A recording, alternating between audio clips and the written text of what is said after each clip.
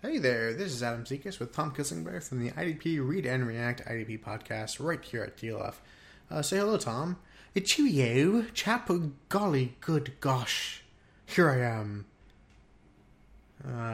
Great. Anyway, if you're interested in getting started with IDP and Dynasty leagues or looking for a way to dominate your IDP leagues, then our show is for you. Isn't that right, Tom?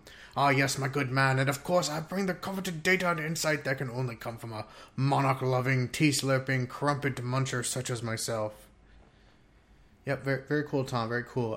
Well, you can find our podcast right here in the DLF Family of Podcast feed on dynastyfootball.com, and you can follow us on Twitter at The Read and React.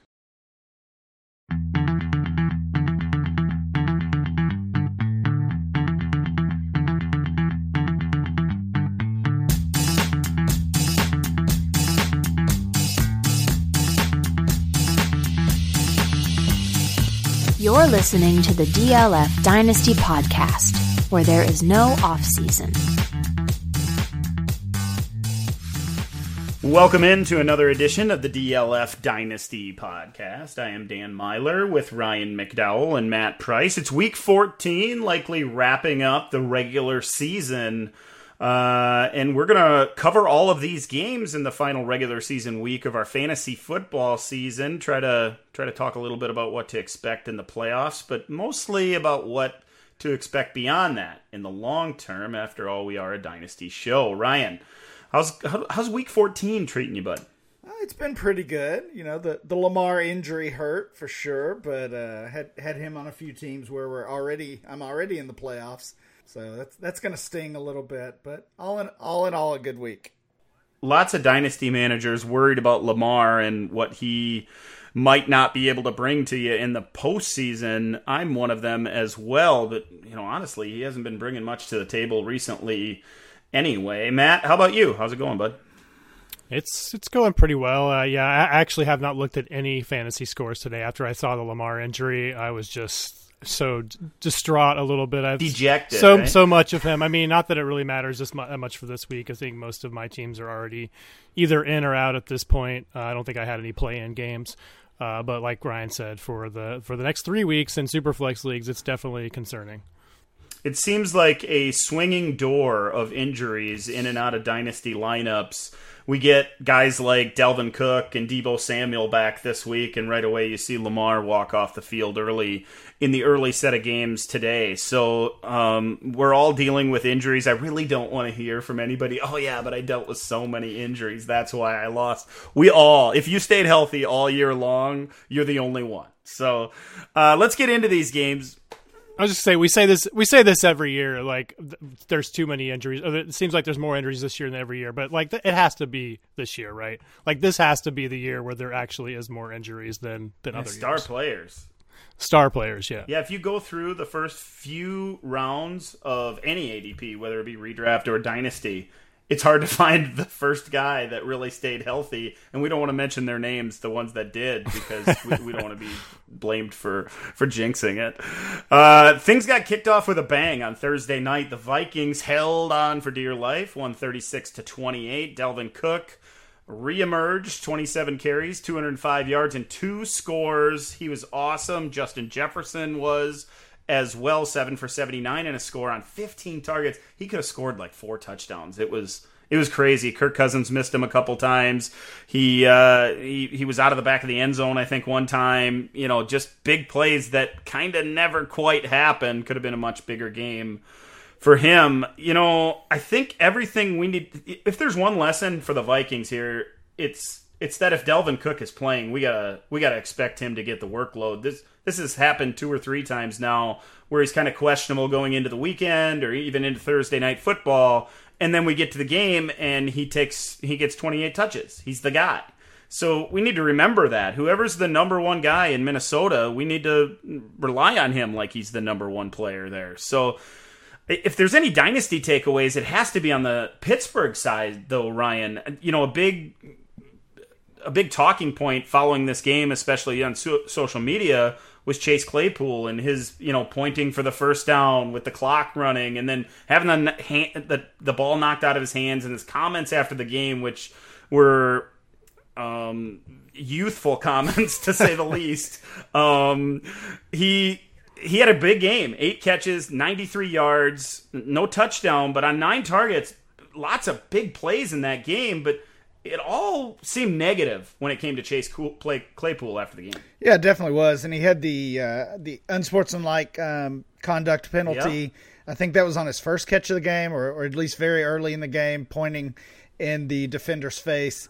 And yeah, it was all negative with Claypool, at least apart from his box score, I guess we could say. But that's like bleeding into his dynasty value. Exactly. We talked about it several weeks ago with the Aaron Rodgers story, and those negative feelings about a player when it has to do with off-field stuff, it really shouldn't impact their dynasty value. But we see it every single time.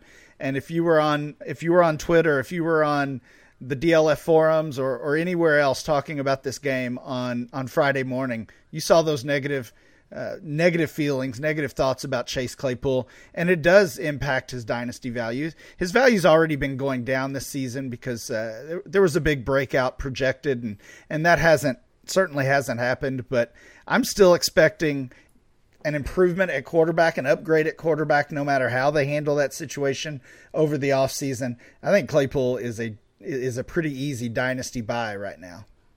Yeah, and he was creeping into the top 10 in wide receiver ranks, top 10, top 12, for a lot of dynasty analysts that do such rankings. And obviously he's fallen throughout this season, but he showed that upside on Thursday night. The big play potential, skying for footballs, run after the catch, all of it is there. He makes poor decisions off the field and even on the field, actually. He freaked out after that ball got knocked out of his hands and they spiked the ball, blaming his teammate for it, when the truth was, I think it was Kendricks, the linebacker for the Vikings, a little slick little poke at the ball to waste a few seconds and might have won him the game. Who knows? The other guy we should talk about here, and there are many really with Pittsburgh, because I can't talk about the Steelers without mentioning Ben. Everything's so negative in a dynasty frame of mind, and he kind of turned back the clock for a couple of those drives late in the game. You saw old school Ben Roethlisberger bringing the Steelers back, perfect throws. That throw to Freiermuth at the end of the game was perfect, right over the shoulder of the linebacker, directly in his hands. Just a perfect play by Harrison Smith to knock it out. Najee Harris was great, 20 for 94 and a score. Also had a pass reception for a touchdown. Deontay 5 for 76 doing his usual thing, but it was Freiermuth, Matt. He once again, he gets into the end zone. He has more receiving touchdowns than every other rookie tight end combined on the season. He's putting up numbers every week. Feels like he should be in our dynasty starting lineups every single week. The sky's the limit, really, for Freiermuth, man. Yeah, I was just curious where we're going to place his value at. For me in my personal rankings, I've moved him up to tight end 6, just behind Hawkinson, Andrews, Kittle, Kelsey, and of course Pitts. I've got him ahead of Waller and Fant, and I wonder if that's a deal you could make right now, swapping a guy like Waller for Freiermuth. That's something I think I would be doing at this point. Fant, you might have to add a little bit. I'm not sure. We'll talk about that game later, but we saw Fant today led the team in receiving, but still not really that impressive, and he hasn't really kind of become what we thought he was going to be. So if I can swap one of these other guys that are just sitting around him based on name value, I think I'm going to go ahead and do that. If we go to the trade finder, there's not a whole lot of useful things in the past few days or so that we can really look at there. But if we go back to the early part of this month, we see some pretty good values. So anything in that late first range, I think, is a fine offer, at least for a starting place. I don't know if it gets it done right now, but he's somebody that, despite it's almost like that his value has gone up. So he's certainly not as good of a buy as he was, say, a month or two ago. But now we have more confirmation that he is the guy that we thought he was going to be, right? So it almost makes sense that even though he's more expensive now, he's even a better buy right now than he was a month or two ago. We do have some new ADP. Freiermuth is up to tight end 7. He's a mid-7th rounder in our December ADP. That should be on the site very soon. He's basically behind the tight ends, all the tight ends you mentioned, Matt, including Waller. So lines up pretty well with your rankings. If you're talking about trading a tight end for him, as you were, I'd rather have Freiermuth and Fant or some of the others that you threw out there, but kind of expanding to the other positions and looking at some of the players he's being drafted around, I would almost start to look at Freiermuth as a sell high. Okay. I don't know. You talk about Pitts and Kelsey and even a guy like Hawkinson. I feel like Freiermuth's ceiling is lower than players like that. I don't ever think he's going to be a second or third round dynasty startup pick. So, if he's a mid-7th now, and Rondale Moore is in that neighborhood, Tyler Lockett, Dak Prescott if you need a quarterback, Mike Williams, Justin Herbert is only a few spots ahead of him, and as always, ADP is not a one-for-one trade tool, but it gives us an idea of how those players are being valued. So yeah, I really like what we've seen from Freiermuth. His value is obviously climbing. I think I might want to take advantage of that, especially if you're not in a tight end premium league. Yeah, the more I've gotten to think about it over the years, the more I feel like having one of the top tight ends, even if it's not tight end premium, makes the league tight end premium just because it's such an advantage as long as you're forced to start a tight end. And I think that there is at least a X percentage chance that Pat Freiermuth is one of those tight ends. Maybe it's not over 50%, maybe it's closer to 25% that he ever reaches that top 4 or top 3 tight end range. And I think his savvy around the goal line is maybe enough to create that for him, that he can be a back end elite tight end. So I'm holding. I think his value has to go a little bit higher before I start thinking about moving on from him. I get it. Most tight ends, especially tight ends of his skill set, he's not the most athletic guy. He's not going to stretch the seam quite as much as the more athletic guys that you see as the tight end ones overall. But he has enough that I want to hold on to him and see if I can unlock a little bit more upside in the long run, considering he's awfully young. We don't like selling high on guys that are super young and still have a little bit of potential left to reach. The Falcons beat the Panthers 29-21. It was Cordero Patterson again finding the end zone, 16 carries for 58 yards and caught a couple balls.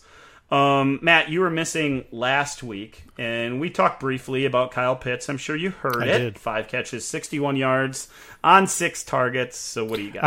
I wasn't there to defend Kyle Pitts last year. I felt like he needed somebody to I know. He had no shield. Took advantage of the opportunity. Yeah, it just seems weird that it feels like in general the community is disappointed by Pitts. You have the people that were saying he's not worth the first round startup pick. He wasn't worthy of being the 1.01 in rookie drafts. You have those people kind of doing a little bit of victory laps the last several weeks.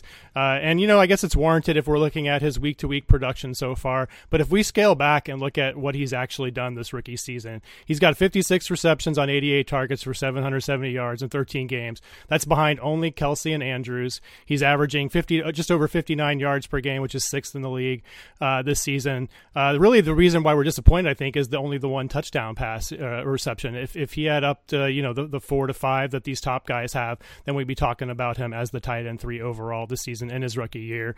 And if we want to look back even further and look at a historical aspect, then right now, where he's at right now, he's only behind Charlie Young from 1973, Keith Jackson from 1988, just Jeremy Shockey from 2002, and of course Mike Ditka had 1,076 yards in his rookie season way back in 1961. So he's still on a historic pace behind, the only one in I guess we could even say that it's the current era is Jeremy Shockey. He's better than all of those guys.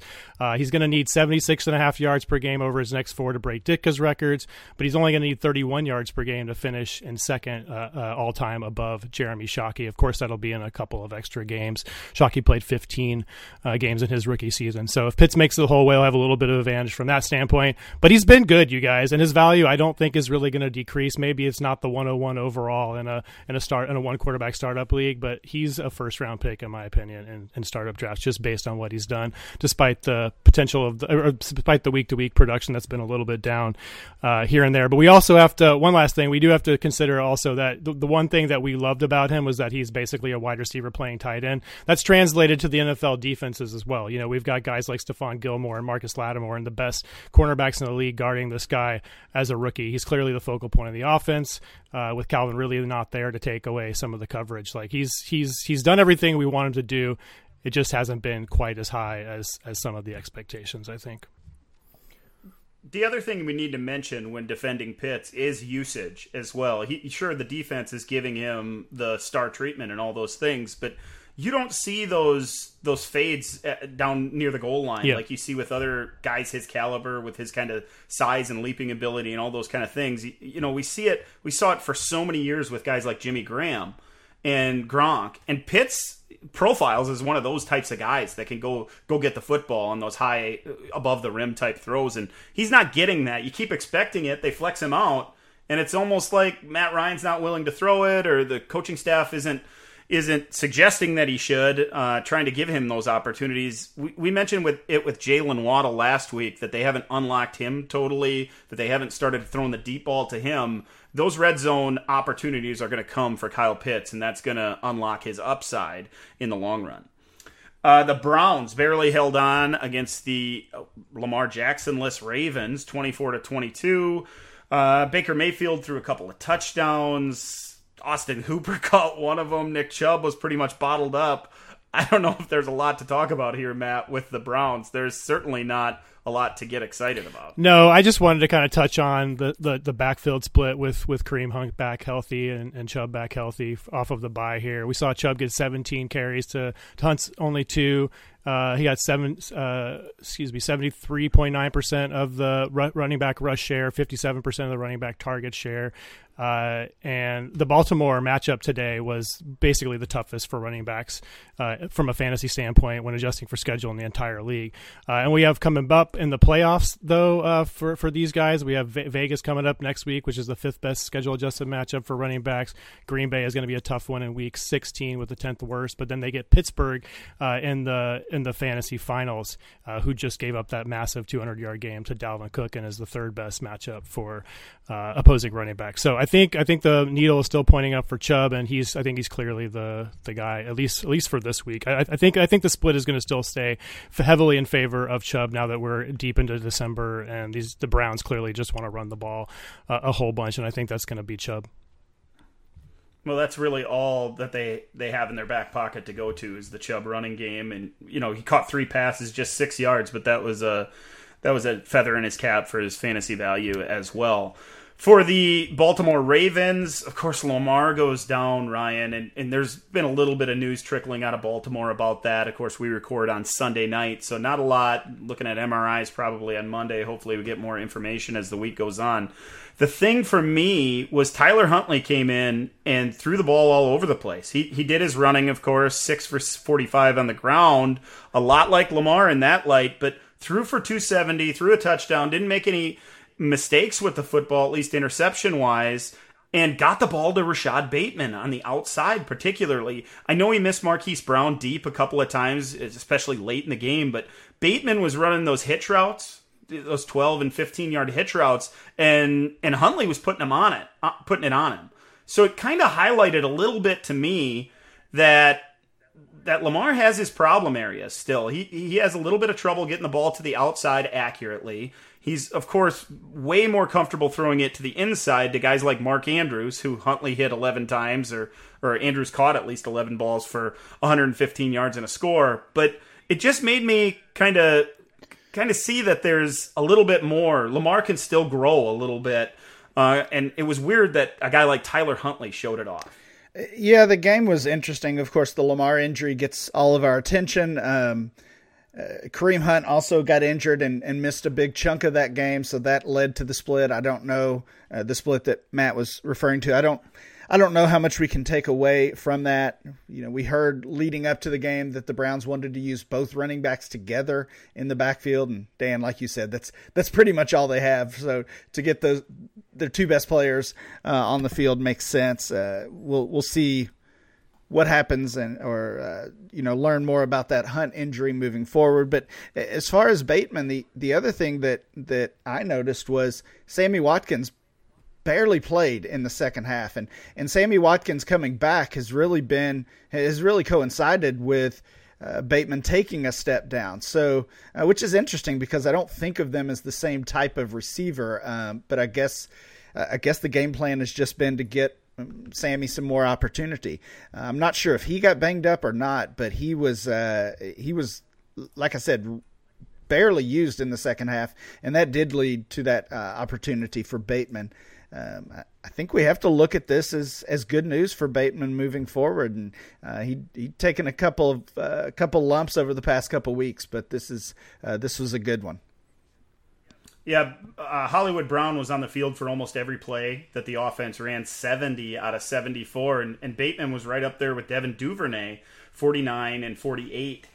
Snaps apiece, running high 30s in routes as well. Bateman, really his biggest game so far in his rookie season, 7 for 103. A couple really, really nice catches as well. Nearly scored, fell down, knee down at the half-yard line, of course. Takes the touchdown off the board, but showed his upside, and maybe he can trickle towards usefulness at the end of his rookie season, show some of that upside for year 2, because I think we can all agree that the sky's kind of the limit for Rashad Bateman there in that Baltimore offense. The Seahawks pulled away from the Texans, won that one 33-13 behind Tyler Lockett, 5 catches, 142 yards and a touchdown on 9 targets. Russell Wilson, of course, 260 and 2, but it was the running game, really. Rashad Penny, 16 carries, 137 yards and 2 touchdowns, Matt. His coming out party, finally, year 4, it only took a minute for him, stayed healthy for an entire game, and those of us that were had the guts, I guess, to put him in lineups were paid off handsomely. Yeah, I think this is maybe the healthiest he's been since birth. I think that's what I heard. That's what I heard. But he's interesting. I mean, I've kind of always held him on the very back end of rosters. He's somebody that I've dropped and picked up when there's a waiver wire flavor of the week that I can get, that kind of guy. But he always ends up on the back end of a couple rosters. I certainly didn't play him, especially when the announcement came up that Collins was supposedly going to get the most of the carries, most of the work. But Penny showed what he has. The interesting for Penny to me, and who knows where we're going to be at with Penny in 3 weeks.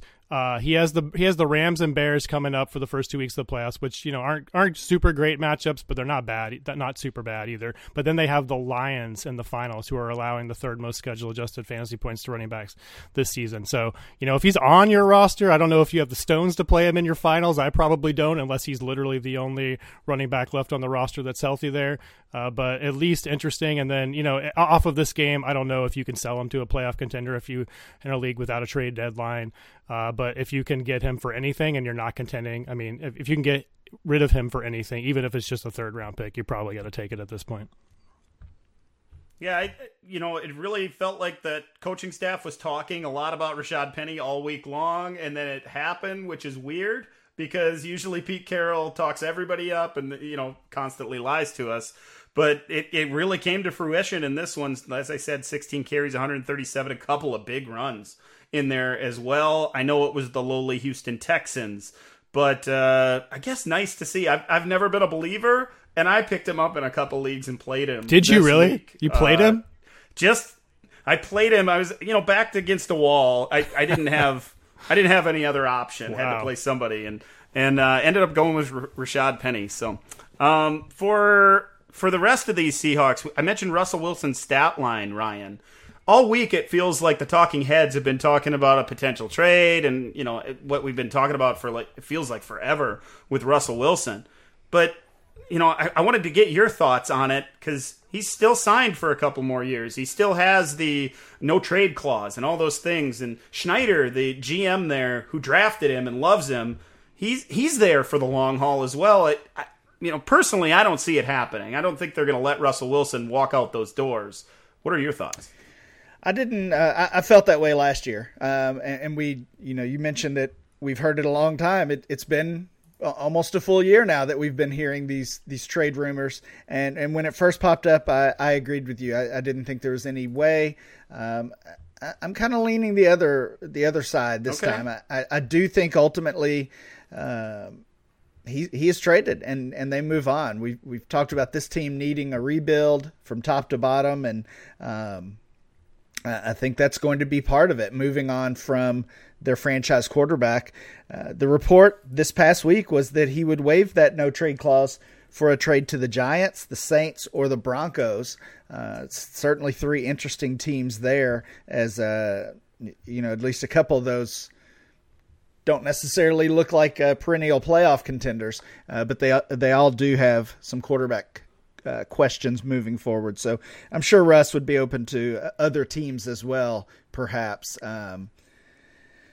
So I don't know. This is just going to be a big story to watch. You said at the top we were kind of taking a peek ahead to the off season as well as many Dynasty players' season is ending today. Yeah, they are. Unfortunately, the reason I hesitate with the whole Russell Wilson trade scenarios and everything like that is, I know they gave up the draft picks to get Jamal Adams and, multiple first-round picks, and many Seahawks fans even are thinking get some of that draft capital back. But the draft history in Seattle of late has not been great. We mentioned Rashad Penny. He's been a bust. Yeah. He was a first-round pick. So if you trade Russell Wilson for a couple of Rashad Pennies or Jordan Brooks, their latest in 2020, their first-round pick, then that doesn't turn out very good. When you have a quarterback in your building, you got to hold on to him. And so I have a hard time. What happens if, let's say, Carroll does move on, or he gets maybe I don't know if he's going to get fired or not, but like I think there's been some rumors that he might move on, and we have a brand new coaching staff in there. Like, do you think they're going to want to start from scratch with a new quarterback, or are they going to want to have Wilson? To me, it feels like they're going to want to have Wilson and not going to want to move on from him. Mm-hmm. Yeah, it feels like it to me as well. They are now 5-8, I believe. The message all week, of course, all the Tyler Lockett hype in the locker room, that all happened, and they feel like they're still part of the conversation for the postseason. I know that doesn't seem like it for Dynasty players or fans or anything, but the bottom of that, the NFC, is full of teams that don't look like they belong in the conversation for the playoffs. So you never know. Crazier things have happened in Seattle. They're a perennial playoff team, so they're going to knock some people off down the stretch, and maybe that talks Russ into wanting to stay. The Chiefs blew out the Raiders 48-9 on Sunday. Patrick Mahomes threw a couple of touchdown passes. Clyde Edwards-Helaire added a couple on the ground. Ryan, Hunter Renfrow is the story here. 13 catches for 117 yards and a touchdown. Going to end up as a wide receiver 1 on the week. It seems like every single week you look at the top 24 wide receivers, Hunter Renfrow's name is among them. One of the best slot receivers in the league, and really one of the only weapons that the Las Vegas Raiders can use week in and week out. Yeah, it's definitely been a fun ride over the past few weeks with Hunter Renfrow. 5 wide receiver 1 games over the past 6 weeks for him. Only 3 wide receivers have more than that on the entire season. So just not something, even with the Ruggs situation and him being off the team, even with Darren Waller being injured the past couple games. I don't think this is anything even the strongest Renfrow supporters necessarily saw coming. It has resulted in an ADP increase, of course, for him.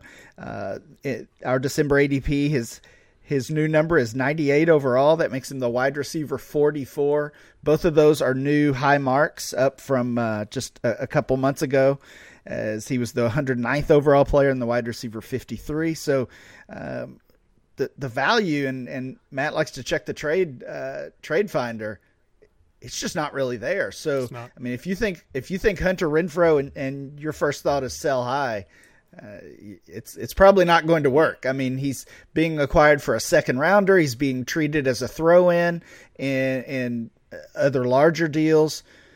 So at this point, if you've got him, you might as well hold him. And I'm just wondering when we start respecting this guy. I think you buy, if you're a contender, you buy him for a late second.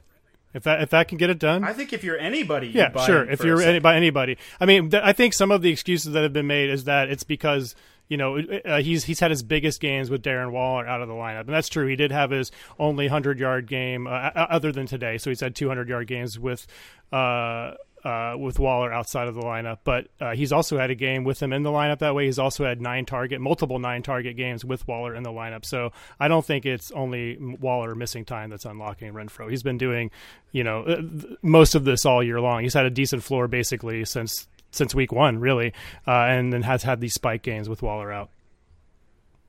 3 straight games of 9+ targets, 3 straight games over 100 yards, 3 straight games in the top 20 among wide receivers in PPR leagues. He is a guy you want in your lineup. Brian, you and I talked Sunday morning about setting lineups, and we're talking about the bottom couple guys, and Renfrow was a name that came up, and we both at the same time said, well, he's a lock. We have to leave him in our lineup. Yeah. He should be that every single week. I think too many dynasty managers, when they look at Hunter Renfrow, they see Cole Beasley.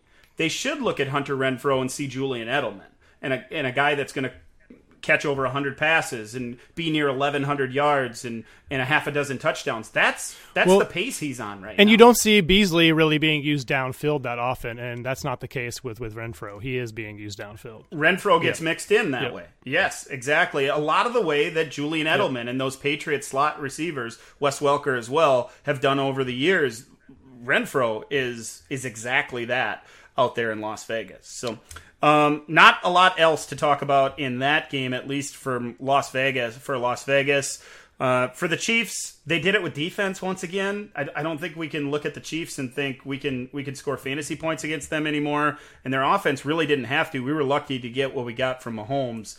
Tyreek just 4 for 76, and Travis Kelce with second straight. Slow game, really. 3 catches for 27 yards.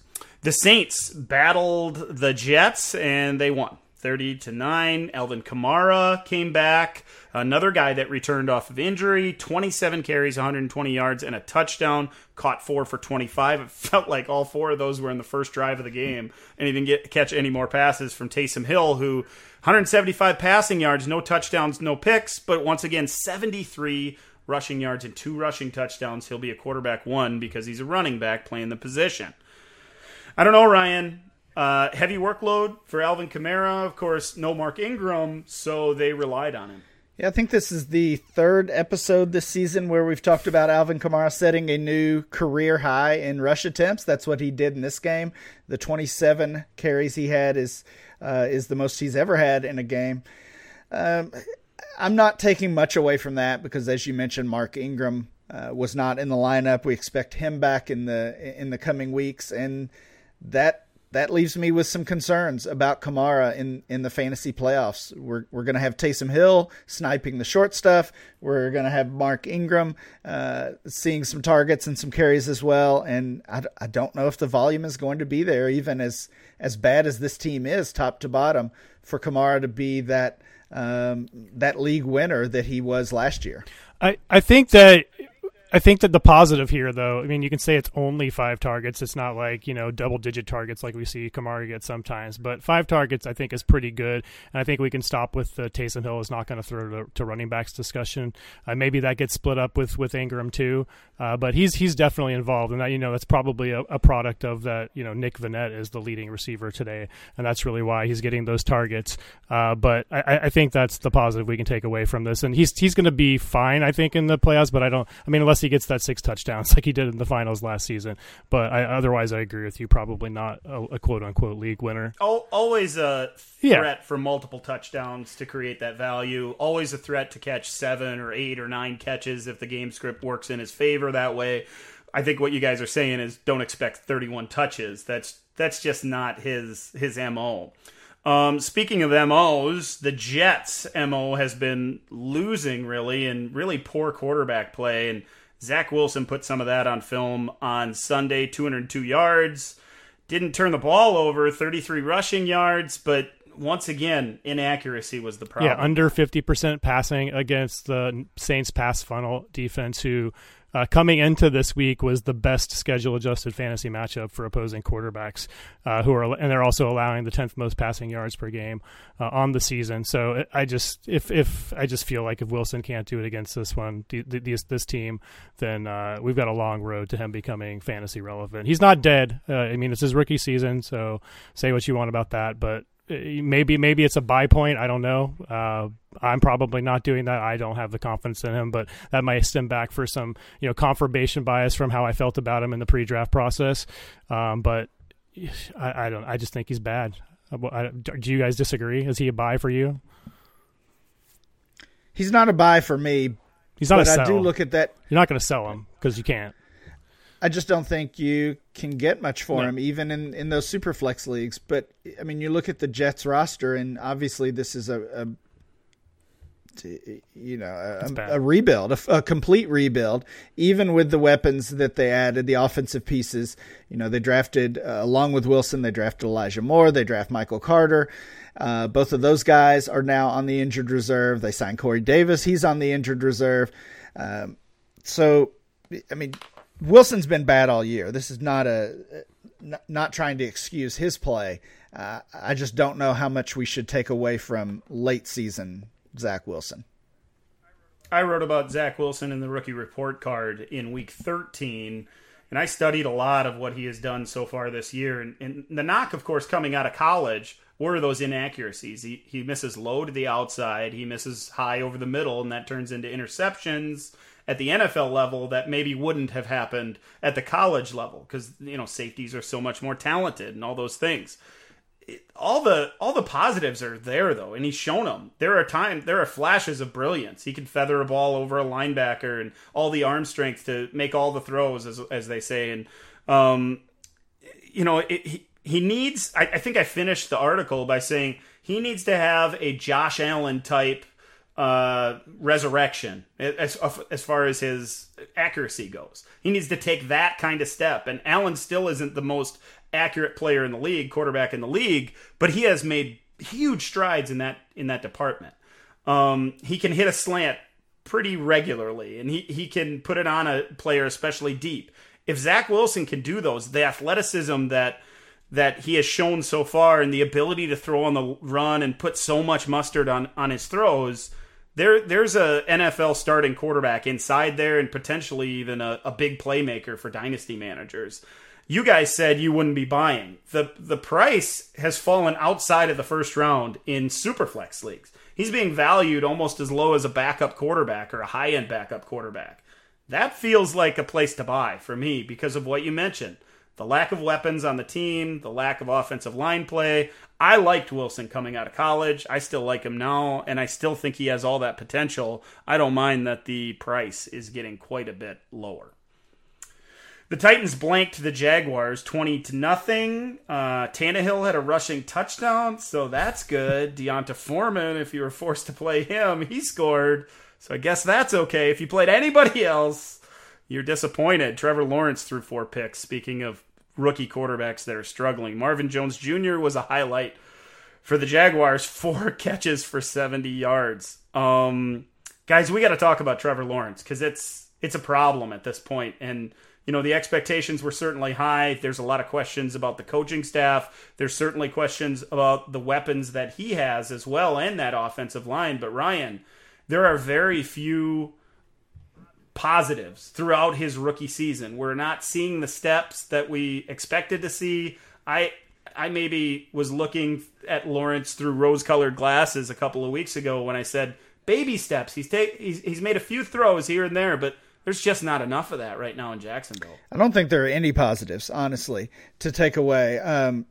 The one positive that could come, hopefully, in the next few weeks is that Urban Meyer is fired. That would be a positive for Trevor Lawrence, for James Robinson, for the entire team, in my opinion. Entire league. Entirely. It's true. It's true. Humanity. But, I mean, Lawrence and we expected this team to be a losing team. That's no surprise. But they bring in Marvin Jones. They draft They draft ETN. I mean, of course, we know how that went with the injury, but I mean, that was probably a questionable pick to begin with. Essentially, they surround him with some playmakers, and it just hasn't mattered. They've been down in basically every game every week and setting him up for volume offense, volume numbers. That hasn't panned out. He showed in college that he could run the ball and be an asset that way. He hasn't done that. So I see no positives with Trevor Lawrence's rookie season, and it's a little scary. And I mean, we heard the reports on Sunday morning that the Khan family and the ownership was planning on keeping Urban Meyer around. That would be a very bad decision in my opinion, and it would be, potentially a career killer for Trevor Lawrence. Yeah, from all accounts, the Khans are brilliant businessmen. He's a brilliant businessman, but that seems like a poor decision, at least from this Dynasty analyst's opinion. Matt, I don't know if we've really heard your opinion on Lawrence so far in his rookie season. It's certainly been a struggle. What are you seeing with him? I'm just not really taking a whole lot away from this rookie season. Like you guys have mentioned, it's just I just don't know what we can. We haven't seen him put in any advantageous situations. We've seen the coach kind of undermine him at every step. I just don't think we can really pull that much away from what we've seen so far this season. And I think I have him at like QB8 in the QB8 to 10 range. I don't think I can really move him down much past that.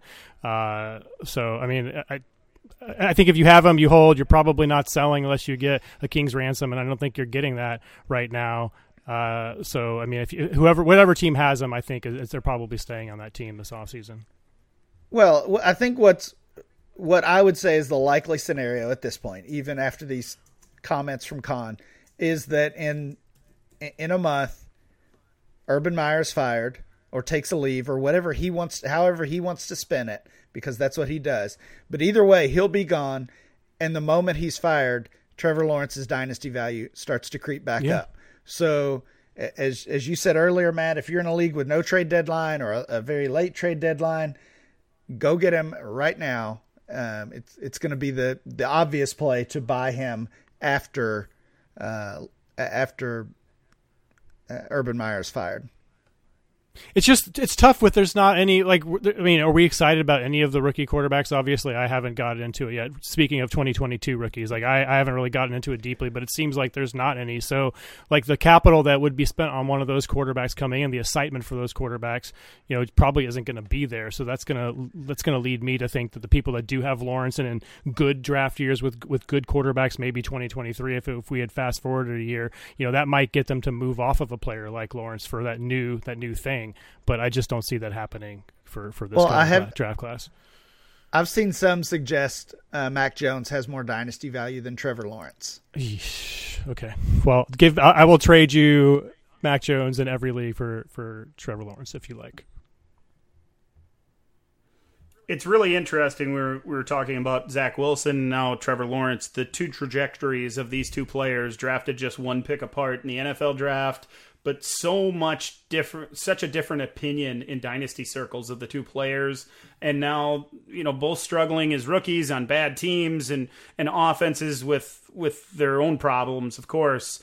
But so many are giving up on Wilson immediately, and so many others are still saying that Trevor Lawrence has all the upside that he did as the day that he came out of Clemson and said he was in the draft. So we'll see how it plays out. Certainly conversations to be had this offseason about this rookie class. We'll continue those here on the DLF Dynasty podcast. Let's jump over to the Cowboys and the Washington football team. Dallas won that one 27-20. Dak Prescott, 211 yards, a touchdown, 2 picks, 15 rushing yards. Matt, he was fine once again, but I think we all expected this Cowboys offense to be all over the place, scoring points left and right, running game, passing game, all the weapons, all the great stuff. And Dak just hasn't quite got it to that point this year. Yeah, and then another, pretty good matchup today against Washington's pass defense. So like you said, all of the weapons are back and healthy. Last week it was, Amari is just still got some symptoms, and Gallup is back. But this week we've got all three receivers back and healthy. We've got Schultz healthy. We've got Zeke back. We have the full complement, and we have a good matchup, and it still didn't happen for him from a fantasy standpoint. So, and that's not the first time that's happened this season. So I don't know. I'm not like I'm trying to bury Dak here, but it seems to me if we're going to talk about those top 6 kind of elite guys, and he's going to be 7th, I think, behind Herbert, behind everybody above him, right? And then I think there's maybe even a conversation for Burrow ahead of him. That's kind of the line for me, but I do still think there's a gigantic gap between those two guys, Dak and Burrow, down to the next tier, which to me leads off with Trevor Lawrence. So I just wonder if you guys are on the same page here in terms of him with those elite quarterbacks. Is he at the very bottom of that tier, of those 2 tiers for you guys as well? He is for me. That's kind of the same range I have him, and that's also where he is showing up in our ADP, below Justin Herbert, but really well above the next guy, who's actually Jalen Hurts, by the way. Okay. Interesting. But I'm with you. I think Burrow's getting very close to Dak value, and I guess I essentially see Dak kind of almost in a tier of his own right now. He's almost like they're in very similar situations in terms of their offense, right? They've all got great weapons around them, maybe two of the best wide receiver cores in the entire league on those 2 teams. But Burrow's younger, has a more exciting offense, I think, around him right now. Amari could be gone, Gallup could be gone, so it seems like they're trending in opposite directions. It's an interesting conversation for sure to have, because like you mentioned, so many weapons on the team, and just the overall play of that offense hasn't been quite what we expected. Zeke's been banged up, of course, just 12 carries for 45 yards on Sunday against Washington, 1 catch for 15, and then they just spread it out among all those wide receivers. If that's the game script, of course, we're going to have the big blow-up games, but it just hasn't been happening quite as much as we expected. For Washington, I think the big news here, Ryan, is probably Terry McLaurin and the injury. He had kind of an ugly collision, falls high on his body, and didn't return to the game. McLaurin's been up and down. A disappointment for sure for fantasy players. We hope he's okay, but Terry McLaurin needs better quarterback play to take his game back to the level we expected it to jump to this season. Yeah, he certainly does, and this is another team that's going to have to figure out that quarterback position this offseason, and ultimately that will decide what McLaurin's value is. It was a concussion he was diagnosed with, so we'll see if he is able to suit up next week. Seems like those go 50-50 as far as if they're cleared or not. So a major piece for fantasy playoff teams that could be out. Another guy that's just been hard to really click the box next to his name because he hasn't had those big games. He's had the blow-up games, of course, and then so many games where he just scores 6 or 7 fantasy points and isn't helping Dynasty players get wins, which is frustrating for such a great player. Guys, we're sponsored by Monkey Knife Fight, the fastest-growing daily fantasy site in the world. Instead of spending your time building elaborate salary cap rosters or competing against professional players, you can explore unique, fun, easy-to-play games like More or Less, Knockout Kings, Eagle Eye, Goal Rush, or Touchdown Dance. Play any of the major sports such as the NFL, NBA, NHL, and MLB, as well as UFC, NASCAR, golf, soccer, and various college sports without competing against those sharks. Right now, you can open a new Monkey Knife Fight account, make an initial deposit, and get a full year of DLF Premium for free. On top of that, if you use the promo code DLF, Monkey Knife Fight will match that deposit 100%, doubling your initial funds. Simply log on to dynastyleaguefootball.com, click the image for Monkey Knife Fight, and follow the instructions to get started today. The Broncos wiped the slate with the Lions 38-10. Javonte Williams had another very productive afternoon, 15 carries, 73 yards and a touchdown, 1 catch for 10 yards and a score as well. But Melvin Gordon, Matt, he was productive once again in his return, 24 carries, 111 yards and 2 touchdowns. Yeah, after Javante's massive game last week, I think it was kind of out there that, this is Williams' show, and I think for those of us paying attention, we could see that Gordon, if he's healthy, he's going to come back to that same role, and that's kind of what happened. And they have a good set of matchups down the stretch here. I think if you're a contending team looking for some running back production, this kind of split has continued to happen. Maybe it's closer to 50-50. Today it was definitely slanted in Gordon's favor, but a late second for to play Cincinnati, which is the 8th best matchup for running backs. Las Vegas in week 16 is the 5th best, and then the Chargers in week 17 are the 11th best. So you could do a lot worse, I think, with your late second if you need some running back punch for the playoffs here. And if you're not contending, I think getting Gordon off your roster for a second round pick is a pretty attractive thing to do as well. Matt Price plays in a lot of leagues without a trade deadline. I do, actually. Clearly. Or all my leagues. Yeah, all of my leagues are playoff. Like as soon as the playoffs kick off, that's when the trade deadlines happen. So I just restrict them for the playoffs. So we still got one more week to go in those leagues.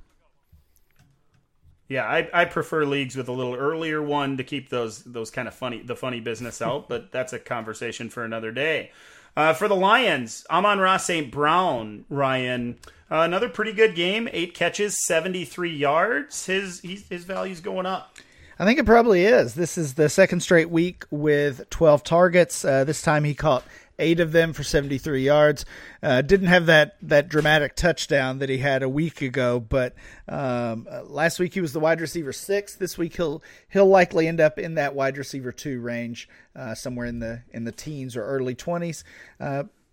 Pretty solid game from this player who's been undervalued. I certainly still have questions about the long-term upside, but this team has a lot of needs, clearly, and I don't think he's a player that's going to get replaced over the offseason.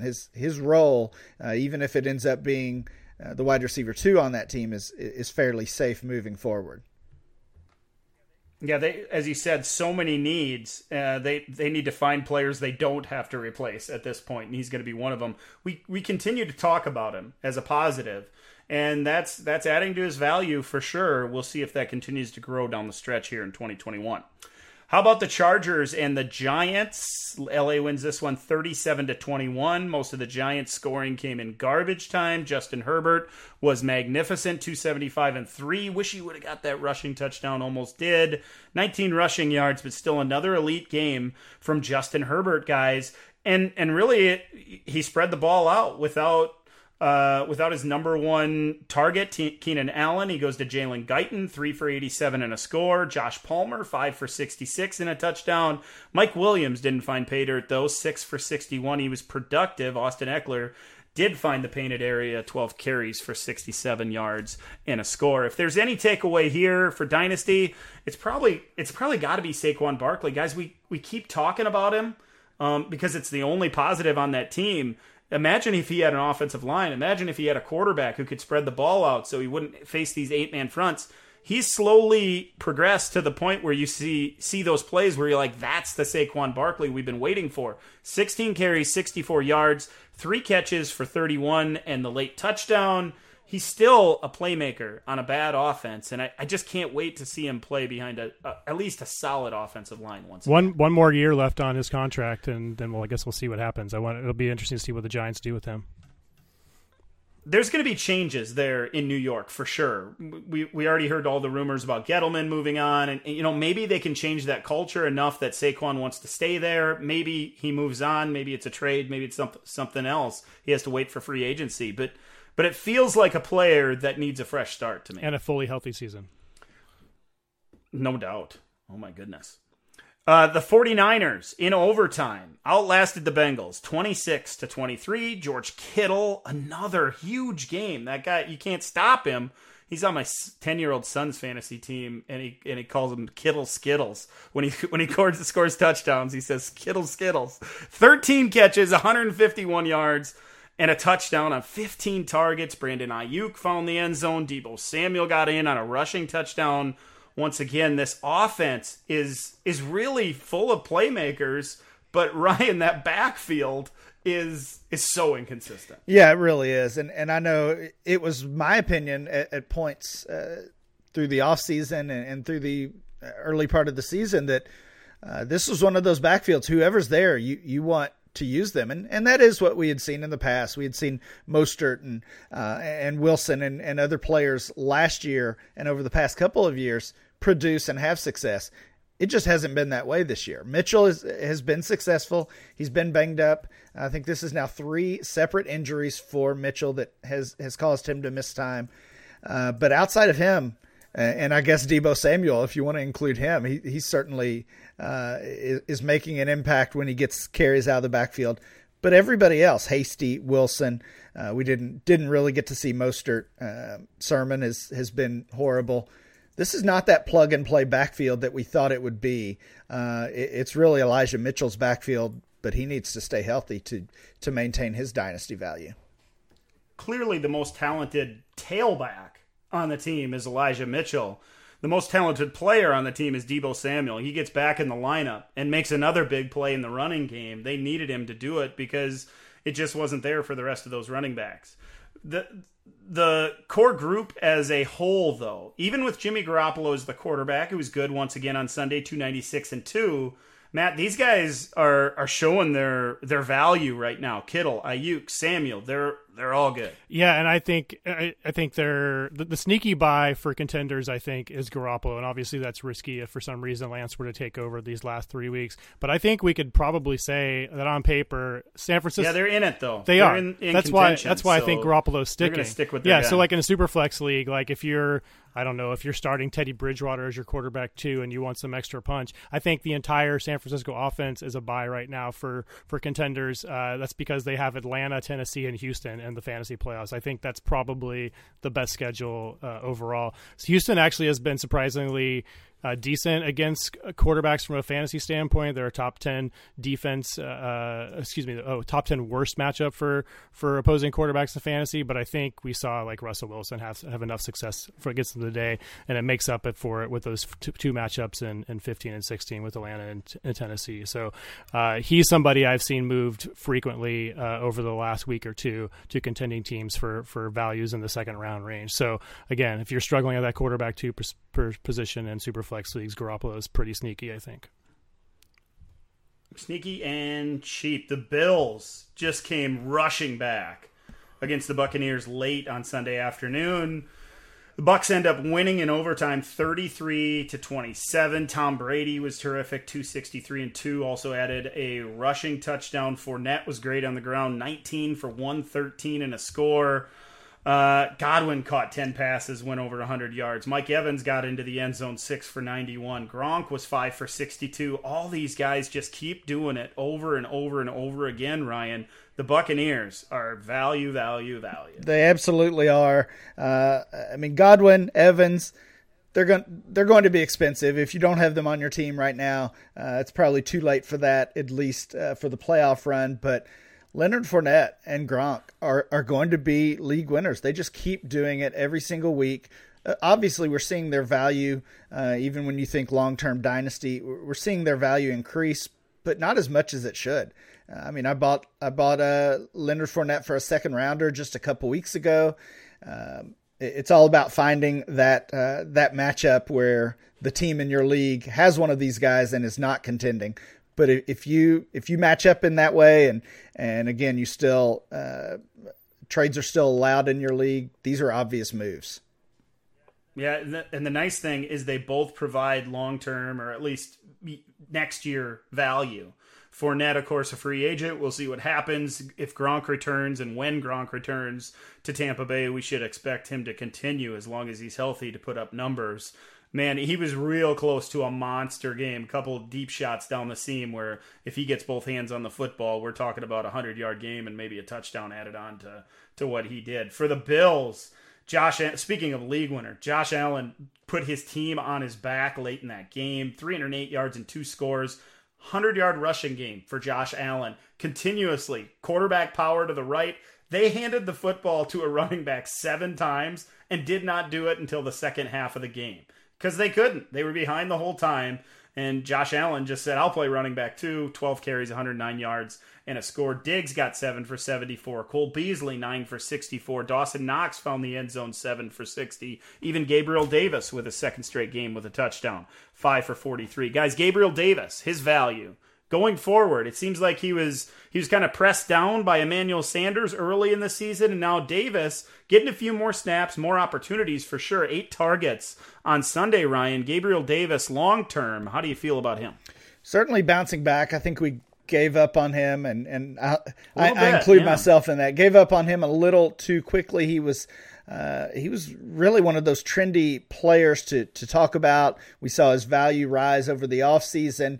And then early in the season and really through the majority of the season, we saw those veterans, Beasley and Manny Sanders, play ahead of him. But those guys starting to get banged up, certainly showing their age. And we definitely can't count on both of them being back, maybe neither of them being back. So Davis, just like he did last year, is a player on the rise and ending the season on a strong note.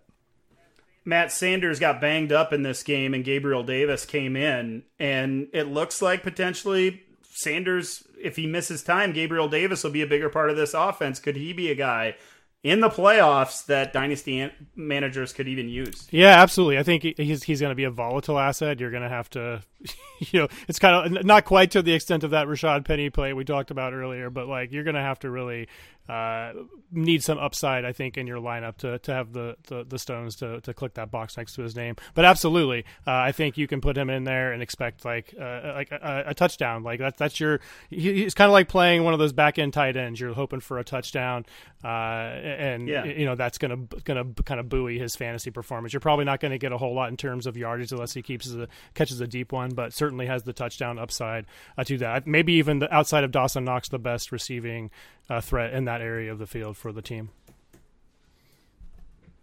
Yeah, we'll see how it shakes out. It feels like one of those guys that could provide some value to dynasty managers that have been waiting for it all season long. Guys, that's going to do it for this episode of the DLF Dynasty podcast. We appreciate you listening. I'm Dan. That's Ryan. Over there is Matt. Thanks for listening.